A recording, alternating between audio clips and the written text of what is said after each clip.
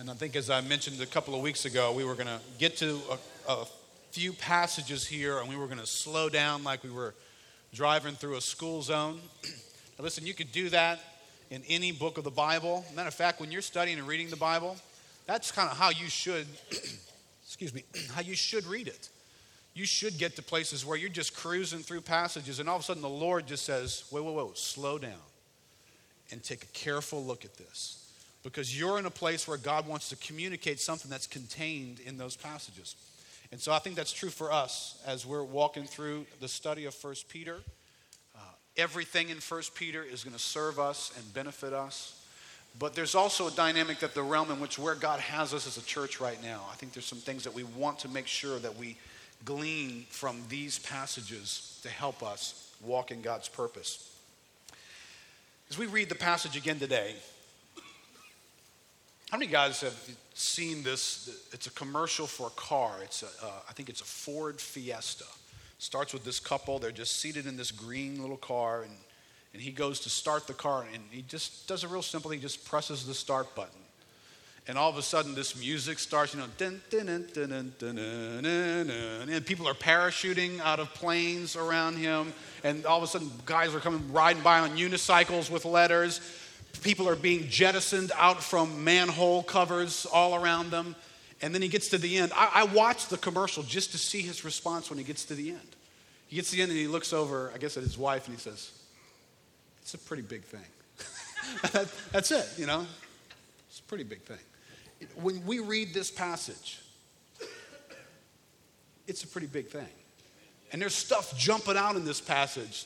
So maybe I should have had the band play that background music while we read the passage together here. But, I know that we love the fact that God has us on a mission as Christians. We're on a mission into the world, impacting this world. I always clarify that that's a secondary mission. The primary mission is our return to God as our Savior and the one whom we love the most. To worship Him and enjoy Him forever, which is what we do now, and we'll do it for all of eternity. But just as Peter's going to sort of address some issues of keeping your lives amongst the Gentiles a certain way, and he's going to address some of that, he hits these issues here. And it's a pretty big thing. So when we start in verse 4, and I'm just going to catch a little bit of context before we get back to verses 9 and 10. As you come to Him, and it describes Him, this living stone. Then it says in verse 5, you yourselves, like living stones, are being built up as a spiritual house to be a holy priesthood. And then you jump over to verse 9 where he picks up that priesthood language again. You are a chosen race, a royal priesthood, a holy nation. These are big concepts, right? This is people jumping out of airplanes and popping up out of potholes and riding unicycles. You're a holy nation, and not just that. You're a royal priesthood. Oh, and you are God's special people, a people for God's own possession, so that you may proclaim the excellencies of Him who called you out of darkness into His marvelous light. Once you were not a people. Whether you realize that or not, at one point in your life, you were not a people. What do you mean? Well, I was not a people. I had a name, I had family, shopped at Walmart, went to work, liked a hobby, attended a couple of games. What do you mean I wasn't a people? Well, according to God's view of ultimate personhood, you were not a people. You had missed that. All of us. But now you are God's people. Once you had not received mercy, but now you have received mercy. Lord, only by your Spirit do these words become more than words to us. The reality is your living word is alive, it's sharp, cuts into our lives, it penetrates deeply into our souls, it touches us in the places that nothing else can. So Lord, today, again, have mercy on us. Holy Spirit, lead us into these truths and shape our lives with these truths. In Jesus' name. This passage is a big deal. Now, if I just spoke in just the common live in your life relevancy of being a human being, I think all of us could agree that even if you didn't start with the Bible, just walked into people's worlds and you said, what's everybody after? What are some things that are just basic to human desires? I think everybody would agree they're after a sense of belonging. If you were to run down most crime statistics, most dysfunctional dynamics, they touch on the issue of how we feel about people and how we belong to them. We want to belong. Something in us wants to belong. And something in us wants to live a life that has purpose. We don't ever want to get to the place in our life where we're just feeling like everything I'm doing is meaningless. It just doesn't matter. And we want purpose and we want belonging. Well, you find both of those in this passage. You find a sense of family here. There's that spiritual house. There's being a people. There's a place to belong. And then there's purpose here as well. There's function for our lives, a royal priesthood and a holy nation, and a people to show forth the excellencies of Him. That's a job description. Everybody here, no matter what you do to make a living on this earth, you just got a functional description of your life. So there's function and purpose and there's belonging in this passage. And every one of us wants those things. But today where I want to take us a little bit is into the realm of this language of the house that's here. These family dynamics that are here. And he highlights something in verse 10. Once you were not a people. Right? Once you were not a people. Right, what do you mean by that? Let's go back to Ephesians 2 again. We were there last week. As I said last week, the Bible is our first commentary on the Bible. Before we invite others to comment, we want to find out what the Bible says about the Bible. Paul spoke about this same concept, this house dynamic. As a matter of fact, the living stone that was rejected in 1 Peter, Paul's going to bring it up in this passage as well. But listen to how he addresses the people. He's speaking to Gentiles who have come into the kingdom of God. Verse 11, therefore remember that at one time you, Gentiles in the flesh, you call the uncircumcision by what is called the circumcision, which is made in the flesh by hands. Remember that you were at that time separated from Christ, alienated from the commonwealth of Israel, and strangers to the covenants of promise, having no hope and without God in the world. Once you were not a people. And then Paul says, do you remember that for yourself? Do you remember what it was like when life felt like you don't belong ultimately? There's something missing. You're wandering through this life. You feel alienated. You feel distant. You feel disconnected. You feel like something's missing. There's just something not right about my life. Do you remember that? Because it matters. This matters when it comes to that guy sitting in the back who's going to come in and out of here and no one's going to connect with him. See, now, if you remember that, you remember what it's like to sit in that seat and feel like life doesn't work, I don't belong, I feel alienated, I feel alone in this world. And when you stop remembering that, you're going to stop remembering that He's seated here today. And you won't go look for Him. So this has huge relevance for how we walk out being the people of God. Right? He's going to move us into some incredible news when we get to verse 17. He came and preached peace to you who were far off and peace to those who were near. For through Him we both have access in one Spirit to the Father. Right? At some point you begin to realize that in this room is family who shares a common Father, ultimately. Where we have earthly fathers, they are temporary fathers. We have an eternal Father who we will share together forever. So then you are no longer strangers and aliens, but you are fellow citizens with the saints and members of the household of God. And he goes back to that being built on the foundation, Christ Himself being the cornerstone. Right? Same conversation Paul's having that Peter has been having. Now, what I want us to get in touch with today is remembering the condition of people's lives. At one time, you were not a people. How do we care for those folks? You know, in one sense, the church is a hospital, right? People come into a hospital in a variety of conditions. Some of them are coming into the emergency room. I mean, there's just something terrible has happened in their life, and their life is unraveled. And they're here today. You know, if you could just change your imagery a little bit, they came in dressed a certain way, but can you see them rolled in on a Guernsey spiritually? Can you see somebody needed to be here today because they're in an emergency in their life? Somebody rolled in sort of an ICU. It's not something that just happened over the weekend. It's something that's been going on, and their life has been in this long cycle of just desperation. And they're here. They're here today in the hospital. And there's some folks here today who are visiting the hospital because they have a chronic condition. That in their life they have lived with issues and things in them, health, emotional, thought dynamics that visit them chronically. Listen, they're here seated among us. Now, how do we relate to them?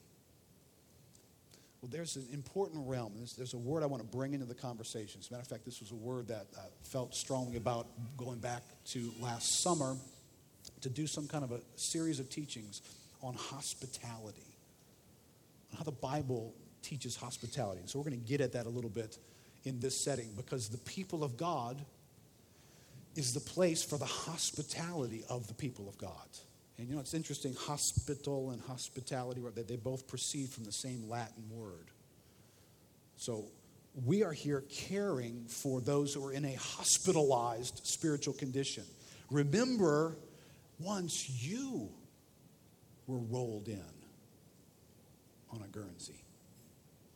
Once you were not a people, and you know what life felt like. Once you were spiritually homeless. Does that draw up an image for you? Or you see homeless people? There's nothing that grips my heart. A few things. Worse than driving home from Christmas dinner or Thanksgiving dinner, having been with my family, having been with relatives, and we've celebrated, we've been together, extended family and people that have been in your lives for years and years and years, and you get in the car and you're driving back home, and you see some guy on Thanksgiving Day, on Christmas Day, by himself, walking down the highway. Oh, it rips at my heart. I'm thinking, what is this man's life like? What is he experiencing? Does he have no family? Does he have no one on this day to be together with? Okay, now that's what I can see with my physical eyes. You understand, we live in a spiritual universe. And there are lots of spiritually homeless people. They don't have to dress in garb that's run down and be isolated by themselves. They could be right here today looking just like us. But spiritually, homeless. And they're needing a hospital. They're needing hospitality. Right? Look over back to 1 Peter chapter 4. I'm going to jump ahead a little bit in the book here to draw this thought, because I think it is to be contained in this peculiar people called the people of God. We find this passage in 1 Peter chapter 4, verse 7.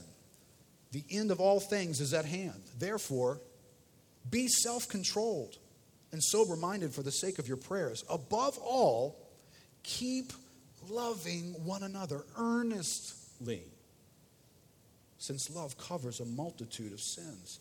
Show hospitality to one another without grumbling.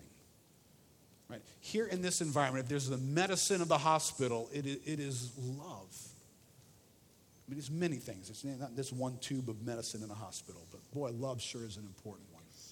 That people come into the family of God, and what they experience is love. They experience the love of God in the midst of the people of God. And obviously, I mean, we could spend all day, but I just honed in on just Peter. If we don't even venture outside into anybody else in the New Testament, because we'd be forever just reading the passages, look at these thoughts. Love amongst the people of God. 1 Peter 1:22, having purified your souls by your obedience to the truth for a sincere brotherly love. Love one another earnestly from a pure heart. 1 Peter 2, verse 17. Honor everyone. Love the brotherhood. 1 Peter 3:8. Finally, all of you have unity of mind, sympathy, brotherly love, a tender heart. And this is huge relational language. This is what characterizes the body of Christ. This is the kind of thing, as we said last week, that when people get around you, they're going to notice something. They're going to want to say, tell me why you have this hope that you have. It says when you extract this from the body of Christ, that people stop asking questions. They will know you are my disciples by the love you have one for another. Not love that's just sort of, hey, okay, so we don't curse each other out. Yeah, dude pulled out in the parking lot, I started to flip him off under the dashboard, but I said, this is church. So I didn't. Really had a righteous moment there. Okay, great. The love the Bible's describing isn't some downgraded version of the world's harsh activities. It's much more than that. It's blow your mind kind of love. It's why are you relating to me the way you are after what I did? After what I did to you? Why are you responding to me that way? Right? And you know where that response comes from. It comes from the gospel. It comes from staring at the cross. It comes from wondering, why would you do that for me? Why would you love me that way? See, that's what fuels love for one another. 1 Peter 1, verse 5.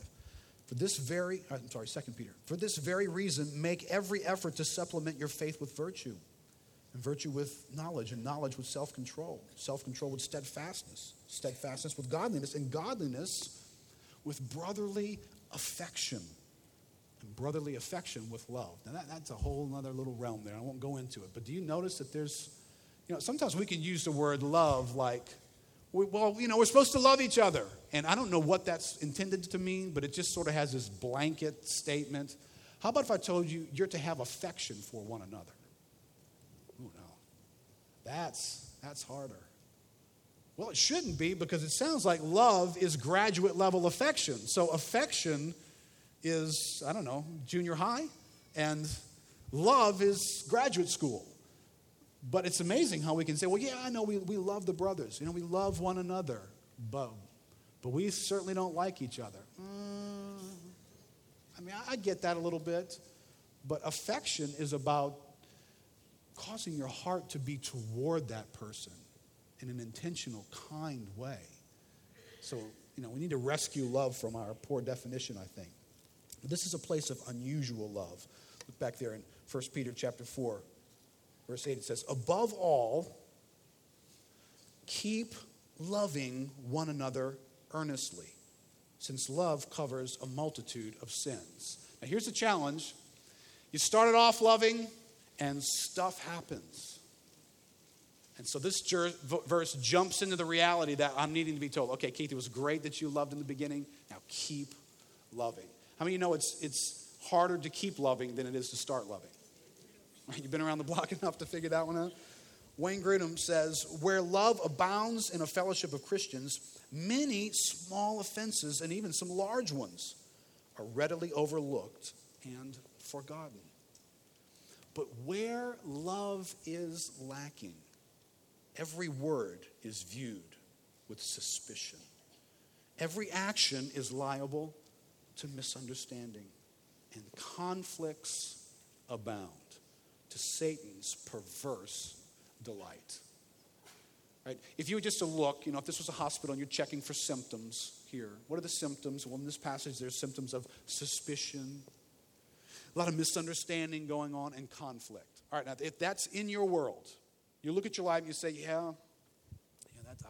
I'm there. All right, well, the diagnosis in this passage is a lack of love.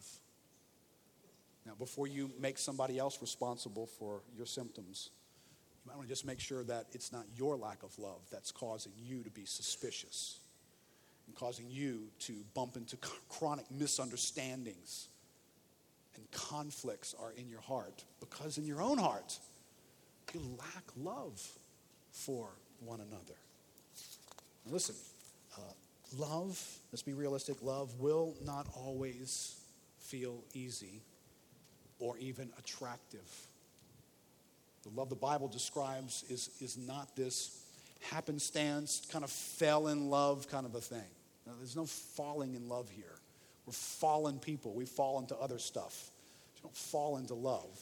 All right, listen to this thought from Ken Hughes, who's describing this same dynamic amongst the people of God from Hebrews. He says the structure of the command here to keep on loving each other as brothers in Hebrews 13 suggests that brotherly and sisterly bonds in the little church were dangerously frayed among some of the members.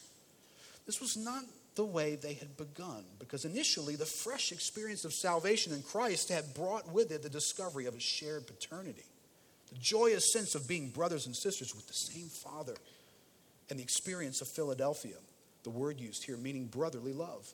At first, this love had come to those new believers as naturally as one's first steps. Loving others was as easy as falling off a log. They could not wait to get to church where they could drink in the fellowship of the godly. The fellowship of their new brothers and sisters was delectably mysterious to them, and they rejoiced in plumbing the depth of each other's souls. But it had been waning in the little house church with the years of stress and uncertainty. Some of the brethren had grown weary of each other. I don't know how that happened to them, but apparently that's possible. Now let's just play along. I know we don't have these issues, but since it's in the Bible, we probably should act like we do. And a few actually seemed to exchange mutual hatred in the family of God.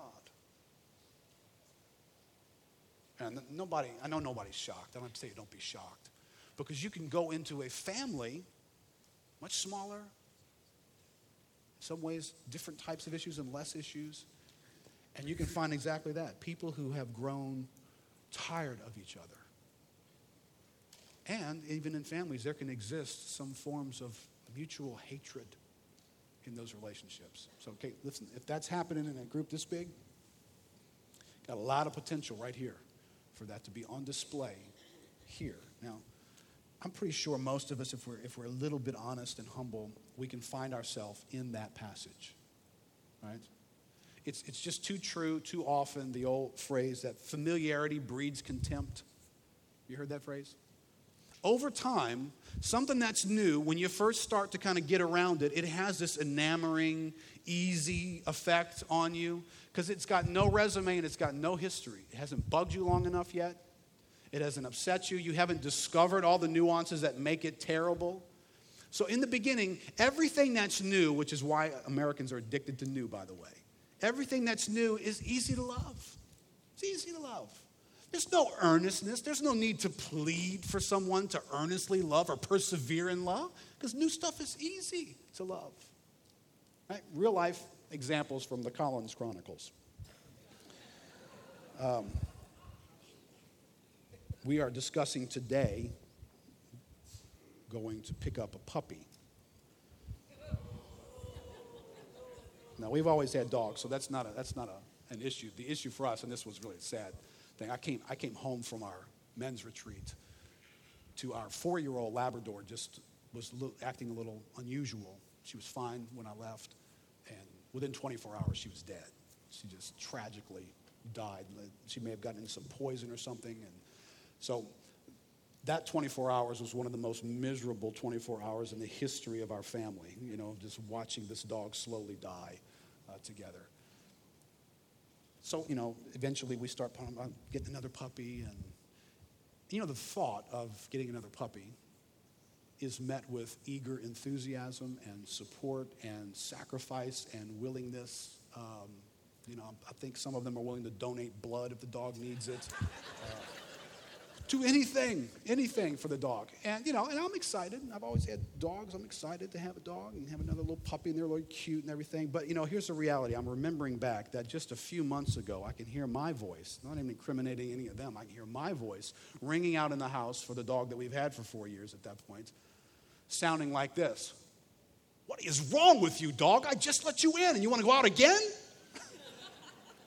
It doesn't sound that way right now for us, right? It's a puppy. Oh, yeah, we'll let the dog out. We'll sleep outside with it if we have to. It's like, no. And when I get familiar with this dog, I'm not going to want to get up and let it out. I'm just telling you. That's, familiarity does that.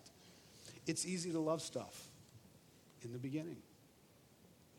My wife and I, this past week, passed our 20-year anniversary. 20 years.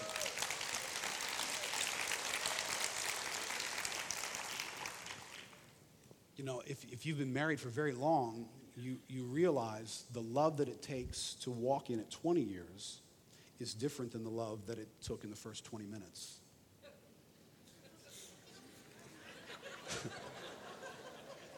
There's a lot of water underneath a lot of bridges by the time you get to the 20-year mark, and there's a lot of discovery of really, really irritating stuff that exists between two people who live their lives in the same proximity to each other all the time. It's a different kind of love. It's still love, but it involves words like earnestness and perseverance in those categories. There's other ingredients that are interfering with love's ease, like forgiveness and working through differences and difficulties. I didn't put this thought in your outline, but John Piper in his book, This Momentary Marriage, says, why this emphasis on forgiving and forbearing rather than, say, on romance and enjoying each other? I gave 3 answers. 1, because there's going to be conflict based on sin. We need to forgive sin and forbear strangeness. It's a good choice of words. Right? There's things that I do that are strange to my wife. And please don't amen that, Peter. There are things that she does that are strange to me. Like, why do you think that way? Why do you do that way? So there's strangeness there. Now, all couples would benefit from recognizing strangeness is not necessarily sin. It's strange to you, but it makes perfect sense to them. Right? I feel sorry for people like that, but nonetheless, they're strange. He goes on and says, sometimes you won't even agree on which is which, whether it's sin or strangeness, right? 2, because the hard, rugged work of forgiving and forbearing is what makes it possible for affections to flourish when they seem to have died. I see the church is in this arena, just called to lovingly tolerate each other, but we're called to have affection for each other. There's issues of unforgiveness that break those relationships, then it's hard for affections to flourish. Oh, I can sign off on some technical thing called, I love all Christians. Do you have an affection for them? Well, I don't know about that. 3, he says, because God gets glory when 2 very different and very imperfect people forge a life of faithfulness in the furnace of affliction by relying on Christ. See, love is not always easy. If I move that from home life and marriage into this building, into this family dynamic, listen, love in the church is not always easy. It is not always attractive. There are significant differences. There is strangeness among us, and there's sin in our midst. And yet we're called to love each other and to build affection for one another as we relate together. So, in moving toward this word, this hospitality word, hospitality in the Bible all over the place is kind of linked together with love. And love, I know the Bible verse here, we go back to 1 Peter again. Does it say, above all, keep loving one another earnestly, since love covers a multitude of sins. So love covers sin, but love is not just some amazing holy tolerance of others bugging you. Because it moves immediately from that posture to show hospitality to one another. Love is not just, I could kill you right now, but I'm not. You feeling the love, man? Love is now moving toward that person in a way that shows them something. And Peter says, show hospitality to one another. This thought from Wayne Grudem again. He says, earnest love, which seeks the good of others before one's own, finds practical expression in hospitality and in using every gift for one another. Hospitality, though a Christian duty, is to be offered ungrudgingly to one another, without resenting the time and expense which may be involved. Though hospitality to all people is certainly pleasing to God, listen, Peter's emphasis on hospitality to one another, that is to other Christians within the household of faith, is consistent with the rest of the New Testament. Right? Can I put an accent on that?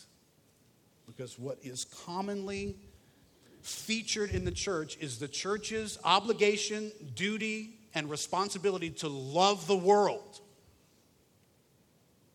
to reach out to the world, to be hospitable to the world. Now, listen, I'm all over that. I'm for that. That's part of the church. But you don't make that point at the expense of more obvious points that you are God's special people. You are the family that God brought together. He went out and found us in our lost condition and brought us in and made us a family together. And he said, now you be hospitable to one another.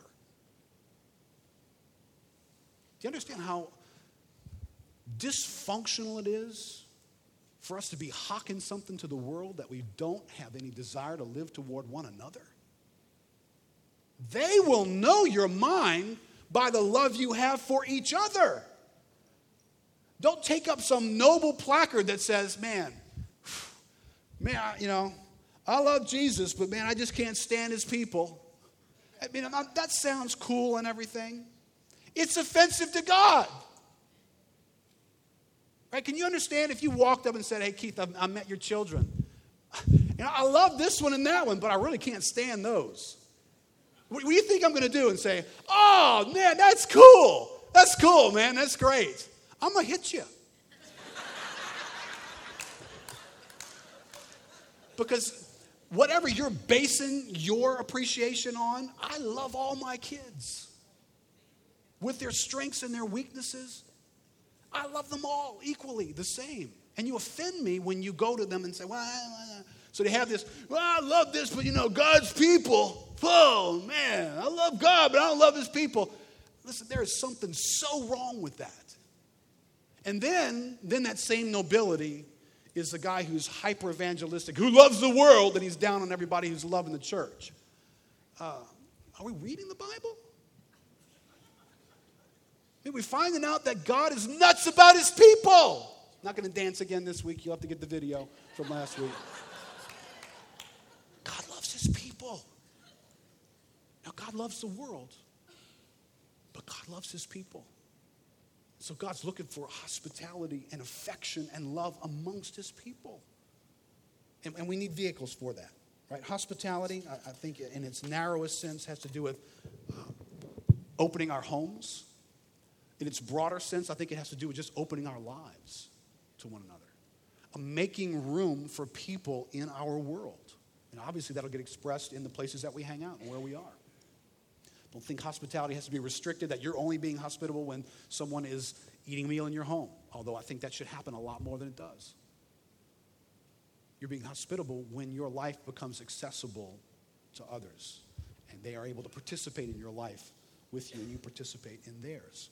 Thomas Schreiner says hospitality was one of the marks of the Christian community.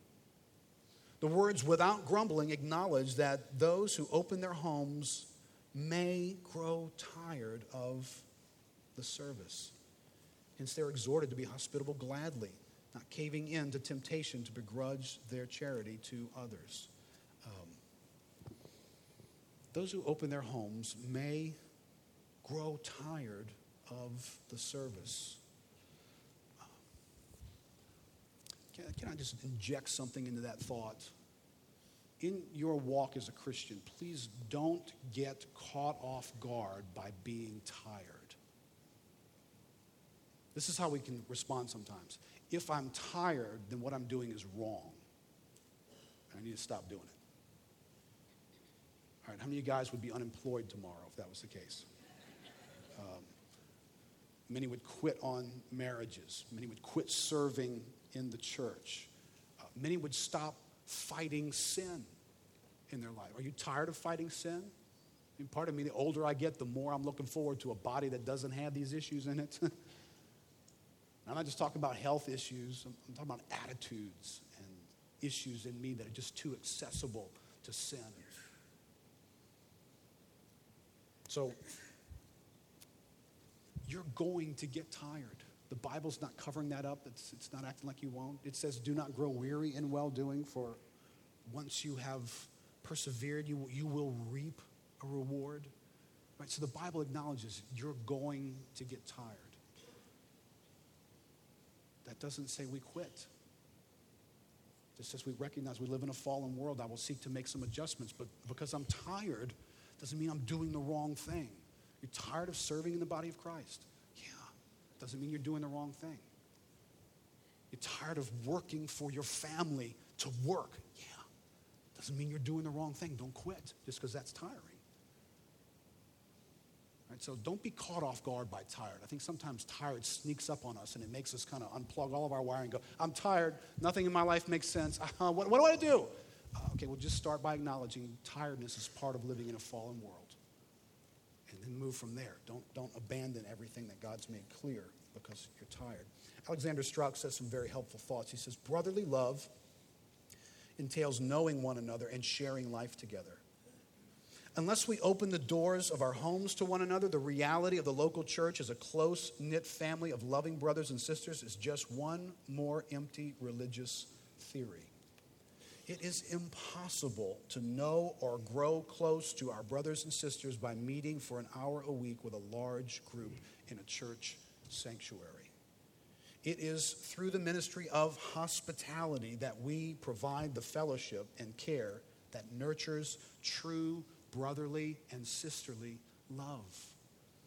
Listen, for the super vast majority of church-going people, this is as intimate as it will ever get for them, right here, right now, without the 8-minute break that we had earlier.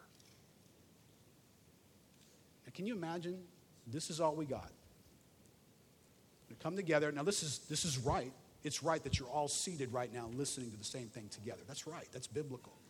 It's right that we teach the Word of God, that we orient the church around the teaching of the Word of God. That's all right.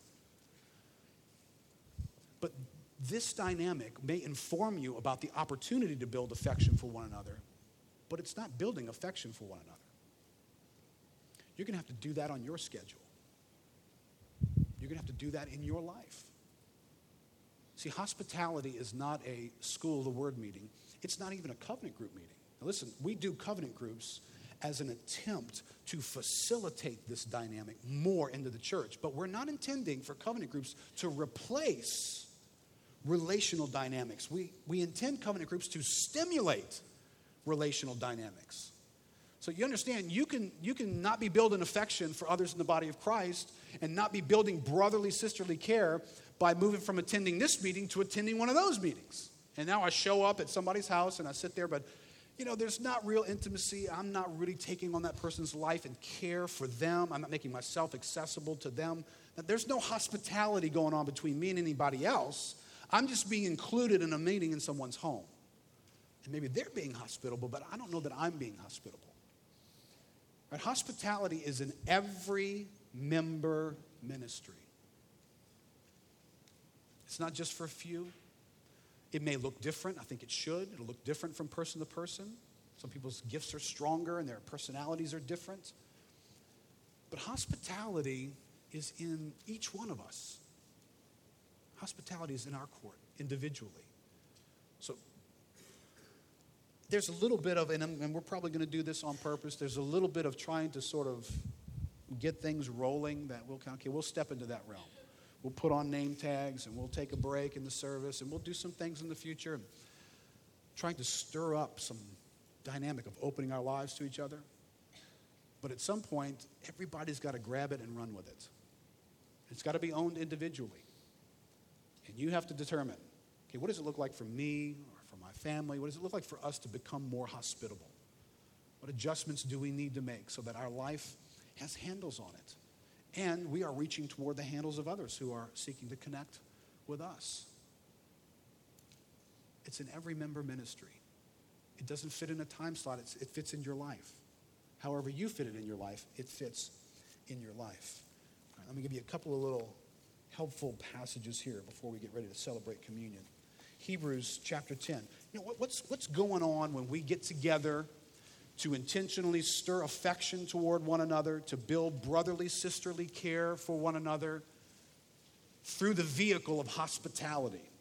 What kind of stuff, what kind of ingredients are we going to encounter when we do that? Look at some of these thoughts about these dynamics. Just kind of, I want you to smell this. This is cooking, right? This is the smell of hospitality, what it can do for us. Hebrews 10, verse 24. And let us consider how to stir up one another to love and good works, not neglecting to meet together, as is the habit of some, but encouraging one another, and all the more as you see the day drawing near. All right, now that's not a foreign Bible verse for anybody, right?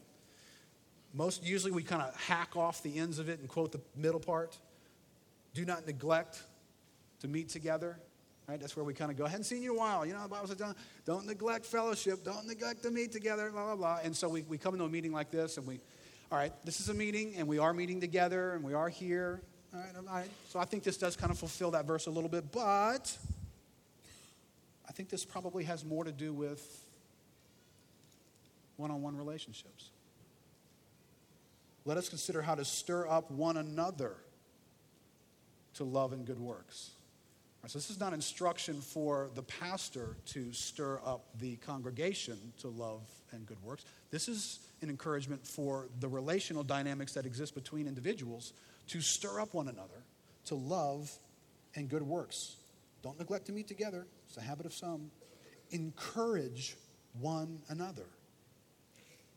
Right, so when we come together, when you intentionally create opportunities to be with other people, let these things inform what you're after in their life. Are you after stirring up love and good works in their lives? Are you after encouraging them? Right? Encouragement goes such a long way, especially when we're paying attention to someone's life. And we can jump into their need and into their moment and encourage them. Right? If you don't know that person, it's very hard to encourage them, isn't it? You don't know anything about what's going on in their life. You don't know what they just succeeded at. You don't know what they just failed at. And so you can't really encourage them. It takes some knowledge of the person to jump in there and say, hey, listen, I know that thing happened to you last weekend, but man, I've been praying for you, and I want to encourage you in this. Okay, all that means something, and we need it from one another. And it builds affection. The fact that you took time to pay attention to someone's life causes that person's heart to step towards you. It's like, man, I know you're busy, and you got a lot going on, and you were thinking about me. You know, hey, you got my attention. You actually care about me. Right? That's affection. And we're stepping towards each other in a real way. Right? That's what's in this moment of hospitality. Look at Hebrews chapter 12. Right? Eventually, Hebrews is going to tell us to be hospitable. But look at what's being brought into the conversation along the way. Hebrews chapter 12, verse 12. Therefore, lift your drooping hands and strengthen your weak knees. Right, Cake Man, you know what that's all about, huh? Strengthening some weak knees? Yeah. I'm with you on that, dude. And make straight paths for your feet so that what is lame may not be put out of joint, but rather be healed. Right? These are relational helps that we give to each other. Somebody whose life is coming to pieces. And yet there's fellowship and friendship and affection, and people take up this call. Strengthen the knees that are weak, the ones that are about to buckle, and that person's going down. No. Run around that person. Be hospitable to them. Invite them into your home. Get them involved in your life. Strengthen them. Say something to them. Bring something that's going to help them in that moment. Strive for peace with everyone and for the holiness without which no one will see the Lord. I love this verse. See to it that no one fails to obtain the grace of God. You know anybody right now who, whatever they're living in, it doesn't look like the grace of God? It looks like burden, discouragement, bondage, affliction. It doesn't look like the grace of God. See, this is a passage telling us, make sure no one in this building, no one in this family fails to obtain the grace of God. Listen, if you've tasted grace, you want others to taste grace, don't you? If you've tasted the release and the joy and the peace and the effect of God, bringing you to himself through the cross and his commitment to you in spite of all that you are. If you've tasted grace, then make sure no one goes without tasting that grace. If you hear somebody, you find somebody, you look around and you see somebody who don't look like tasting grace, go find them and bring grace with you and help them. That no root of bitterness springs up, causes trouble, and by it many become defiled. That no one is sexually immoral or unholy like Esau, who sold his birthright for a single meal. For you know that afterward, when he desired to inherit the blessing, he was rejected, for he found no chance to repent, though he sought it with tears. And then look, when you scoot over into chapter 13, you go back to let brotherly love continue. Do not neglect to show hospitality to strangers. Right? Do you see this happening over and over in Scripture? Brotherly love and hospitality are like roommates.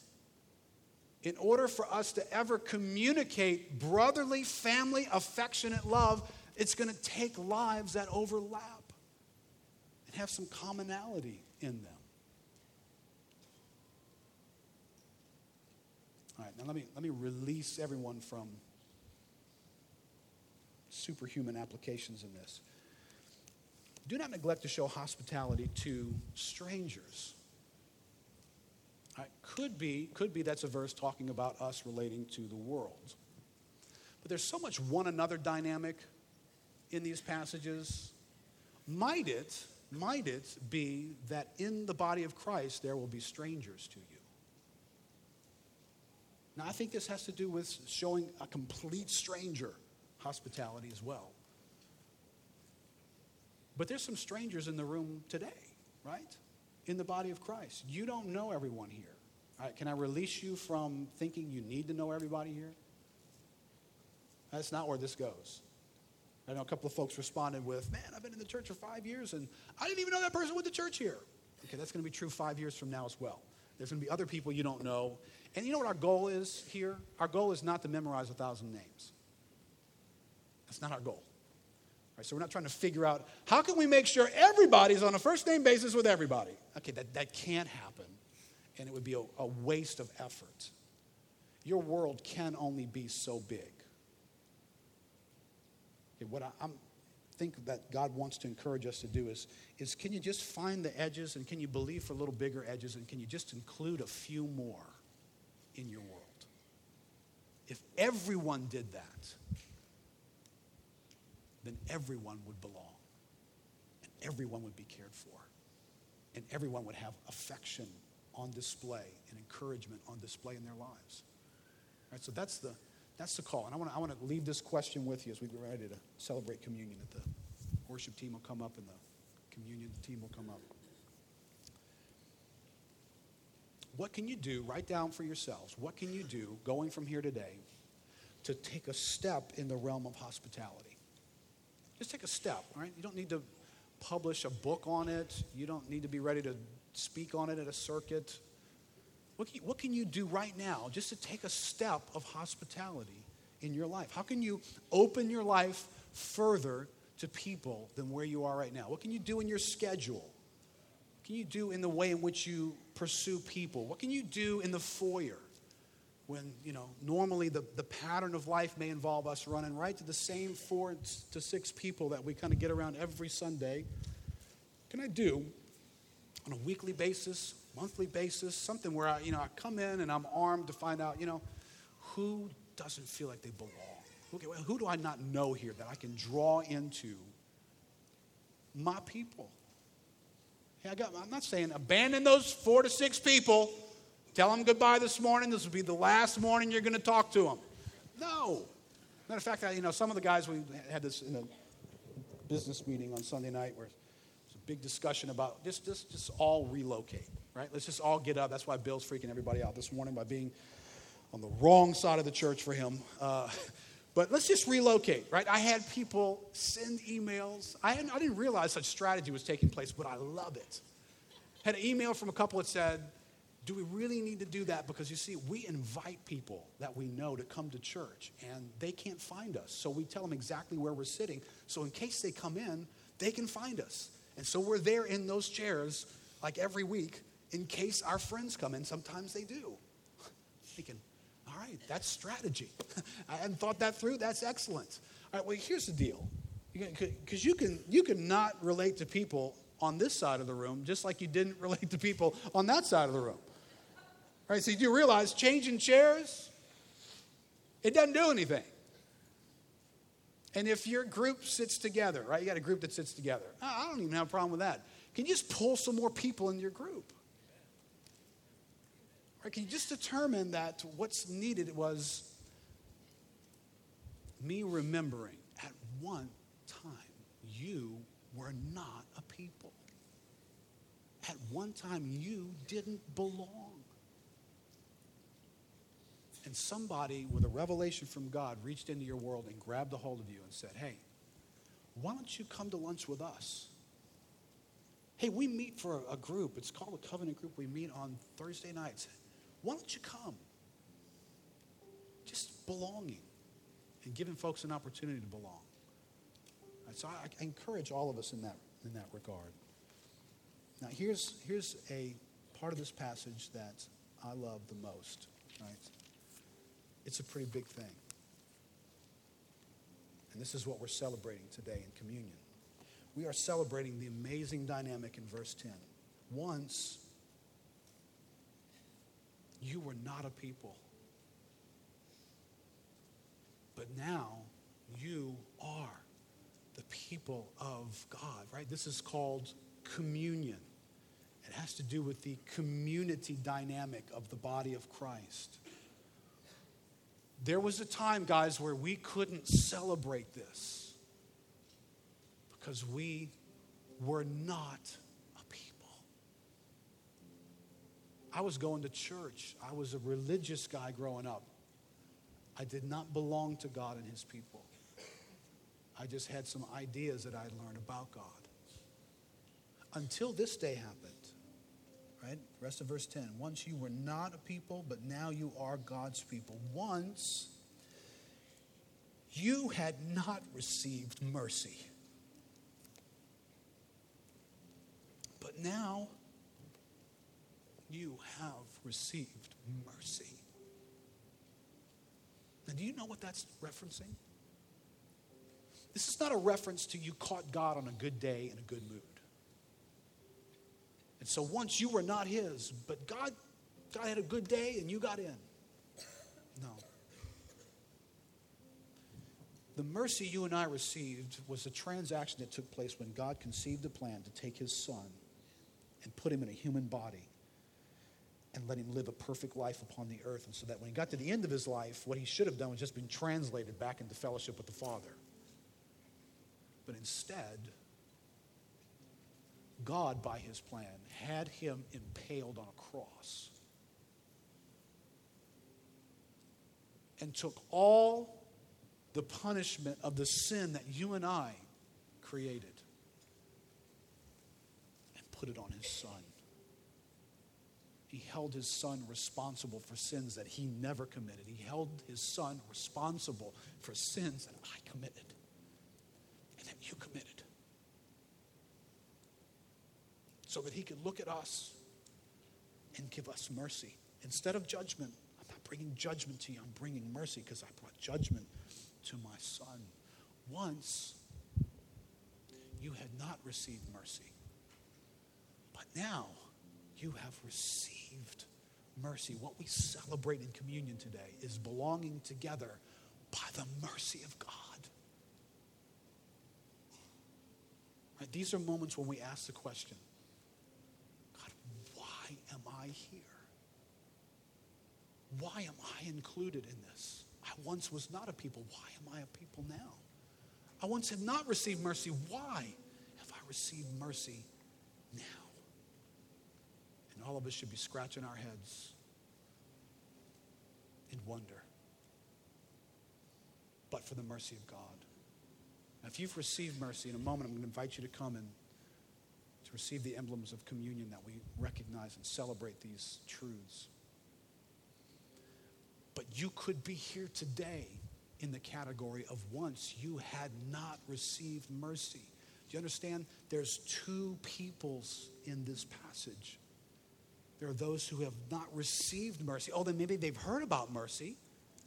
Maybe they've heard the story. I've heard the story about Christ, what you just said. Yeah, I've heard that story before. I had heard it too, but I had never received it myself. And so I remember once I had not received God's mercy. And I was apart from him, and I didn't belong to him or his people.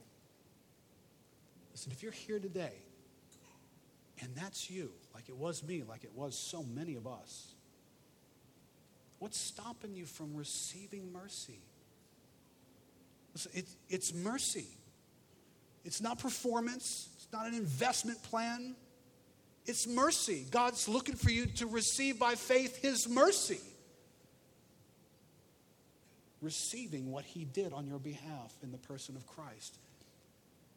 And listen, if your heart is inclined to receive mercy, your heart will be inclined to love the God who gives mercy. And what a difference that will make in your life. If you're here this morning, before we give this out, what qualifies a person to celebrate today is one who has received mercy and has become part of the people of God. If that's not you, but you want it to be you, I have all of us bow our heads right now. And you need to talk to God. I'll throw some thoughts into the mix. But right now, you and God have a conversation. I want to pray for those that are here this morning who feel like aliens and strangers, Lord, who don't feel the sense of belonging that your word describes. And they're not sure this morning that they have ever truly received this mercy, but they want to. Or they're here today and they want to belong to you and they want to be forgiven by you and they want what Jesus Christ did to count for them and for mercy to be imparted to them. Or for all that are here this morning in that place, if you sense that's where you are, you tell God that. Right? You know how to speak. Speak to God in this moment. Say, God, I want mercy in my life. I want you to be merciful to me. I want to belong to you. I want to turn away from doing life my own way for my own purposes. I'm looking to you, the God who sent his son to die on a cross, to forgive me and to remove my sins and to give me mercy. God, today I want to receive that mercy. I don't want to just know about that mercy. I want to receive it. I want it to be mine, God. Tuck it away in my heart. Apply it to my life. Today, March 27th, Lord, is the day I'll remember when I received your mercy.